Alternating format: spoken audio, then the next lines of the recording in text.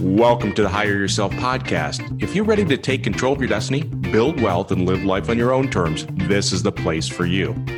Each week, Nat and I will talk about business, franchising, and personal growth to help make you more successful. Good morning, Nat. Good morning, Pete. How are you doing? Oh, man, am I pumped up. What's got you pumped up today, Pete? I know you're surprised I'm pumped up. You know, I am pumped up because we were just at a franchise conference where we got 300 franchising experts in one room for basically 2.5 days. Oh, was it awesome? It was almost magical. Yeah, I agree. I took pages and pages of notes in my journal, and I was completely blown away myself. Yeah, I mean, Franchoice, they have their conference. It's a semi-annual event where they invite all these I think it's like 100 franchisors there, and then all the franchise consultants are there. They've got funding partners, and what an experience it is. Get everybody together. You know, my biggest takeaway from the 2.5 days is franchising's booming.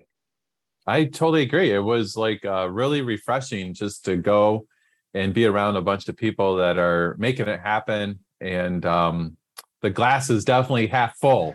Absolutely, right? And there was a lot of energy because franchising is booming. And you get into these rooms and you start seeing what's going on in franchising. And it's just, everybody's got that. We're past kind of the pandemic, and now everybody's kind of pumped up because they are rocking and rolling. Yeah, I was actually very impressed with all the new concepts that were out there too, and how fast they're growing and actually getting locations open and everything. There was a lot of energy there. Yeah, and I think the big thing for takeaways is that, one, there's a lot of money being put into franchising right now. Yeah. And specifically, private equity is pouring money in. They're buying franchise systems. They are investing in FSOs, franchise sales organizations, and you can really see that the big are getting bigger. Yeah, and a lot of it is really going to be benefiting the franchise unit owners because there's a lot more infrastructure being put in place to help the individual unit owners be successful, like call centers and just all kinds of stuff. It's really impressive. No question about it. I mean, the capital that's being put in to develop these and behind them is great. And we're seeing also a lot of money going in from people investing in franchises, executives or couples investing in franchises. I mean, there's just a lot of money going in it, and it's thriving. Now, we both know that there's over 4,000 franchise concepts, but I thought it was pretty amazing to see some of that stuff. And as we think about franchising, one of the things that I saw or observed is that the franchise sales operations or organizations, they're getting bigger and better too. I mean, you think about, for example, Franchise Fastlane, who just sold to private equity, to Brand One, to Rep'em. I mean, they're getting bigger. They're taking on more franchise concepts and getting much more sophisticated. Yeah, I think it's that concept of a rising tide raises all ships. And, you know, like all of franchising really does seem like it's going to the next level. Yeah, no question about it. And when we talk about the franchise sales organizations, I mean, they're great. But then you also have franchise groups that are literally becoming very large. I think of Exponential, right? We've had them on our podcast before, where now they've got 10 different brands under the Exponential umbrella. And I know rumor has it they've got more coming. Yeah. The nice thing about that is that because they actually own the brands, they're actually very selective about the franchisees that they're even letting into the system.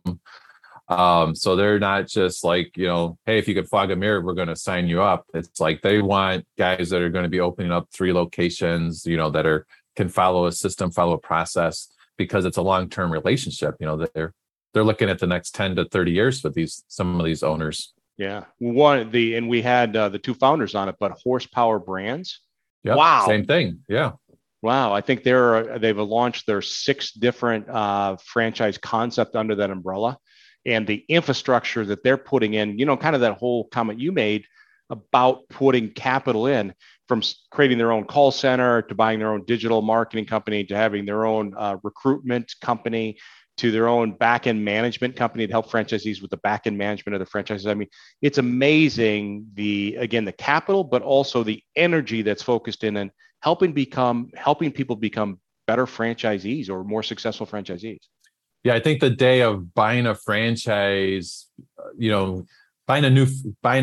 researching and buying a franchise, like a newer system, or it's like just some guy that's got like 3 stores, that's probably kind of gone at this point, because franchising really is going to the next level where, there's so many concepts where you have franchise expertise that's running, helping them expand, or they actually are owning the concepts. Yeah. It's just making it much better all the way around for everybody. Absolutely. So I know you're like me, right? I go to this and we get to hear presentations, 6-minute presentations from like 100 franchises, right? And to me, get out your checkbook. No, it's like a kid in a candy store, right? I'm like, I want to invest in that one. I want to invest in that one. I mean, it's just so exciting from that standpoint. So I thought we would talk a little bit about some of the emerging areas in franchising or segments, as well as maybe some of the emerging franchises that we saw or got presentations with. Sound good? Perfect. Yeah. All right. So I'm going to start out with one. The first segment is Medi-Spas. And the reason I want to start out about that is because we see a lot of activity, new franchise concepts. But I got to tell you, I actually went and tried one of these last night. What did you get, the facial, Pete, or what did you do? Well, no, it's not. I didn't do a facial, right? So when we think of Medi-Spas, we're going to kind of talk about one segment, and really it's about that stuff in terms of wellness. So you've heard of like cryotherapy, infrared saunas, red light therapy, drip IVs, things like that, things that all improve, help our bodies improve, become stronger, better, recover better. So yesterday I decided to go to Restore, and it's in a neighboring suburb. So I drove like 15 minutes there, and Restore does a bunch of things. They do like the IV therapy. They do compression treatments. They've got the infrared saunas. They've got the red light treatments. And I decided to try the cryotherapy. Nice. I've never done that. What's that like? So my wife went with me, and she wouldn't even go in the facility because she thinks that cryotherapy is hocus pocus, that this is just voodoo magic, right? Wait, and she stayed out in the car? She did. She wouldn't even go into the facility because she's like, this is hocus pocus. She doesn't believe in it, right? And you heard about that from Tony Robbins. It can't be real, right? Right. And so I went in there, and I didn't know what to expect. I mean, and so the setup in this is that you're basically going into a chamber. They use hydrogen to basically reduce the temperature down to 178 degrees below zero, right? Holy cow. Yeah. So you go, and they have you basically put on some shorts, and you have socks that go up your calves. You put on some slippers. They gave me a big hat for my bald head to cover my ears. And then you have these big old mittens. And so basically you walk into the room, they got this chamber, and they basically say, what kind of music do you want to listen to? And I said, so, well, give me Ice Baby Ice, or whatever it is. And so, so they get you in this chamber, and she goes, now you're a beginner, so we're only going to put you in this chamber for 2.5 minutes. Right. And also I get in there, they shut the door, and I mean, it's cold, but it's not unbearable, but it was cold. And I'm just thinking, I can see the little clock. I mean, it's like, only 30 seconds went by. I'm cold. But it was very cool. You can almost feel your blood rush to your core, because that's what it's all about, is doing that. And so I thought, well, that is really cool. So the way in which they measure that is they take the temperature of your calf before you go in, and the temperature in your calf afterwards to see what the temperature dropped. So I dropped 30 degrees. So your calf was like 60 degrees or something like that? Yeah, just dropped that fast, right? And they basically, the goal is to drop about 35, but it rushes to your core. Yeah, very, very cool. So I'm definitely going to do it again. I may even become a member if I can convince my wife that it's not hocus pocus. Well, that's the nice thing about a lot of these franchises too, is like when you think about the monthly recurring revenue, right? Like people love it. They sign up for monthly recurring revenue, like Orange Theory. Hey, get the unlimited. Yeah. These different cryotherapies. It's nice because then you have more flexibility, but it's nice as a franchise owner because you have the predictable revenue. Yeah, no. And I think, you got ones that are doing all different modalities, right? So for example, the infrared saunas, the cryotherapy, all that kind of stuff. And it's interesting to see how they're all doing a little bit different. Like Icebox was one of the franchise concepts we saw. They just do cryotherapy, right? If you look at Pause, they're very cool because they do they'll actually create a room where you have an infrared sauna and a cold plunge pool. Nice. Where you can go in between, do that. I guess is it called contrast therapy? I don't know. I haven't done that. Yeah. So, well, you've done the cold plunges at your. I like the cold plunge. Yeah. Right. Yeah. And then do you go jump in the sauna? I do. Yeah. Then you've done contrast therapy. So congratulations, you're a graduate from this point. Okay. So a lot of activity in MediSpas. It's fun to see that. What about beauty? Do you recall any of the franchise concepts we saw in regards to beauty? I remember. I think there was like waxing and facials. What do you remember? Yeah. So like Waxing City was a great one and I was surprised how many males do waxing. So that's a topic for a different podcast. Different podcast, but no, and I've done it, right? And I've been to a Waxing City, but it's pretty cool. They've got their own proprietary.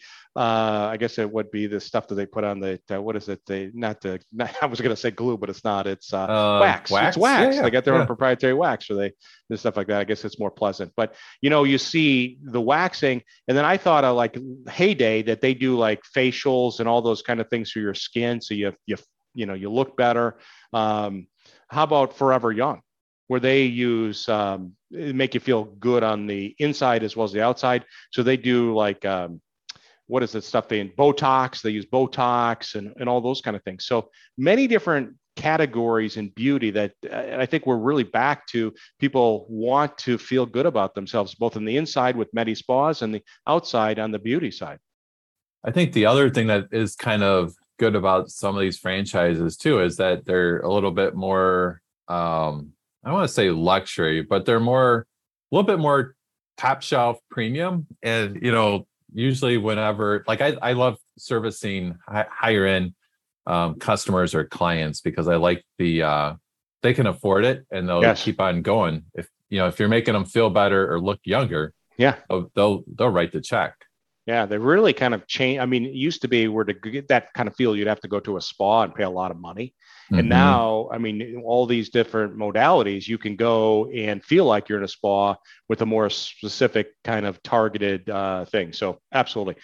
One of the areas that I'm still really impressed with it is I believe an emerging in regards to franchising is mental health. And you and I had totally the founder of Ellie on there. And every time I listen to a presentation, I just think so much demand there and how much they're helping people and making a difference in the community. Yeah. Yeah, no, I was just sitting at Starbucks the other day and I heard some kids say, it's kind of overheard them talking about, they're going to their therapist or whatever. And I was like, yep, that like Ellie, there's huge market for Ellie. Yeah. Well, I think with everybody going through we had a problem with not having enough mental health care in general. Then we go through a pandemic that just really elevated the need for it for sure. Locking people in houses and all that kind of stuff. So Ellie is great. So mental health.